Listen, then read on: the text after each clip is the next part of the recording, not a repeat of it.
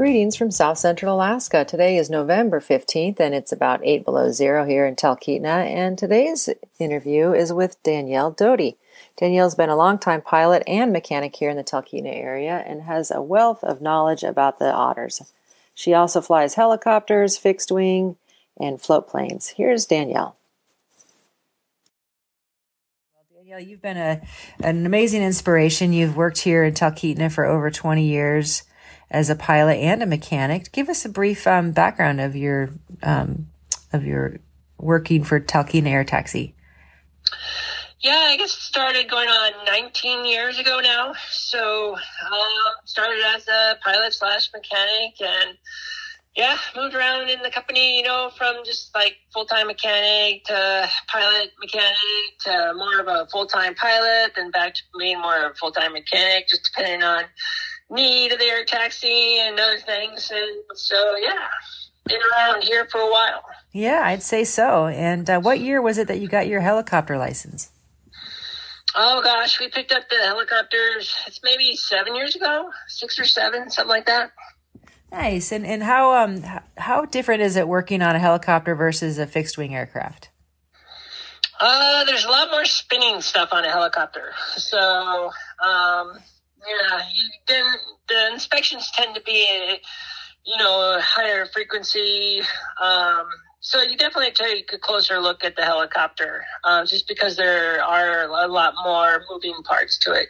Yes, I bet so. Well, today's story, we're going to kind of focus in on the turbine otter. And I know that Talkeetna Air Taxi is that 6 or 7? Let's see. I think lost track. It might be up to 7 now. Yeah. I have to count the end numbers to tell for sure. Yeah. No, I think I saw one with it looked like the cowling had been, wrapped up and there might be some kind of maintenance going on. And I thought, oh, Danielle's got a fun job on hand. There's never a shortage of fun jobs to do. Well, as a busy mechanic, what are some of the challenges of keeping up with the maintenance of, say, 6 otters? So there wasn't a lot of them built, and since then they've all been modified, or most of them have been modified to different motors up front, basically. The turbine engines, we mostly run a Garrett with a few Pratts. So the challenge is a lot of times just getting parts for an aircraft that was originally built in Canada. It's not like you can easily call up, a parts company, order a part, give them a credit card, and on its way. They do manufacture some new parts, but you call them up and you a lot of times have to clear customs with those parts and things along that line. So it's definitely not straightforward. I didn't even think of that part of things. Well, I know that Talkeetna has even a double amount of otters because K2 has at least 5 otters. And so are you as a mechanics, trying to stay ahead of the game, trying to get the parks while they're available? Is it like something that is part of your job description of finding parts for otters? It definitely is.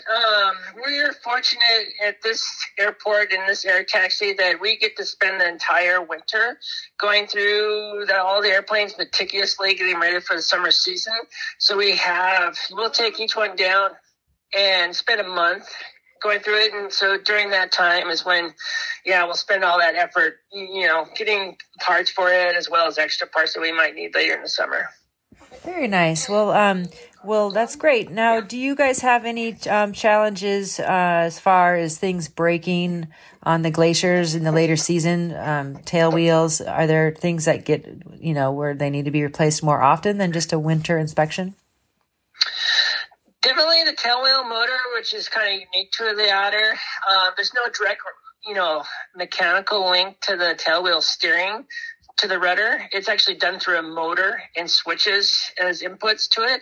So that's something that's, different and unusual, and pilots, take a while to learn how to, run that motor properly. And then in the process of that, a lot of tail wheel motors get burnt up.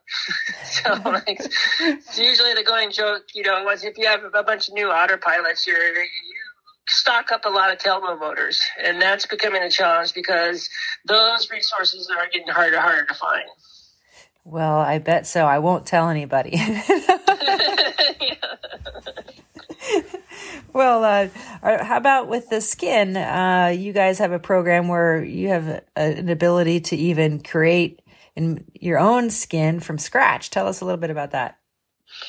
Sure, there's a lot of, damage that happens to these aircrafts over the years. So if there's, dents or cracks or areas of the airframe that need to be repaired, we definitely have these facilities to pull, the skin off the aircraft and make new skin for it and stuff. So when asked what is her favorite part about working on the Otters, Danielle says, well, definitely for the Otter goes, the transition from piston aircraft up to the turbine Otter, they're so much more reliable. They don't take near the amount of maintenance. Once they're started, they stay running fairly well. So that's one thing that is definitely a plus, moving away from the larger radials that these aircraft used to operate in the past. Well, yeah. Well, great. Yeah. When I've seen you in the hangar with the Beaver torn apart, it does look like things are squished in there pretty tight. Oh, yeah.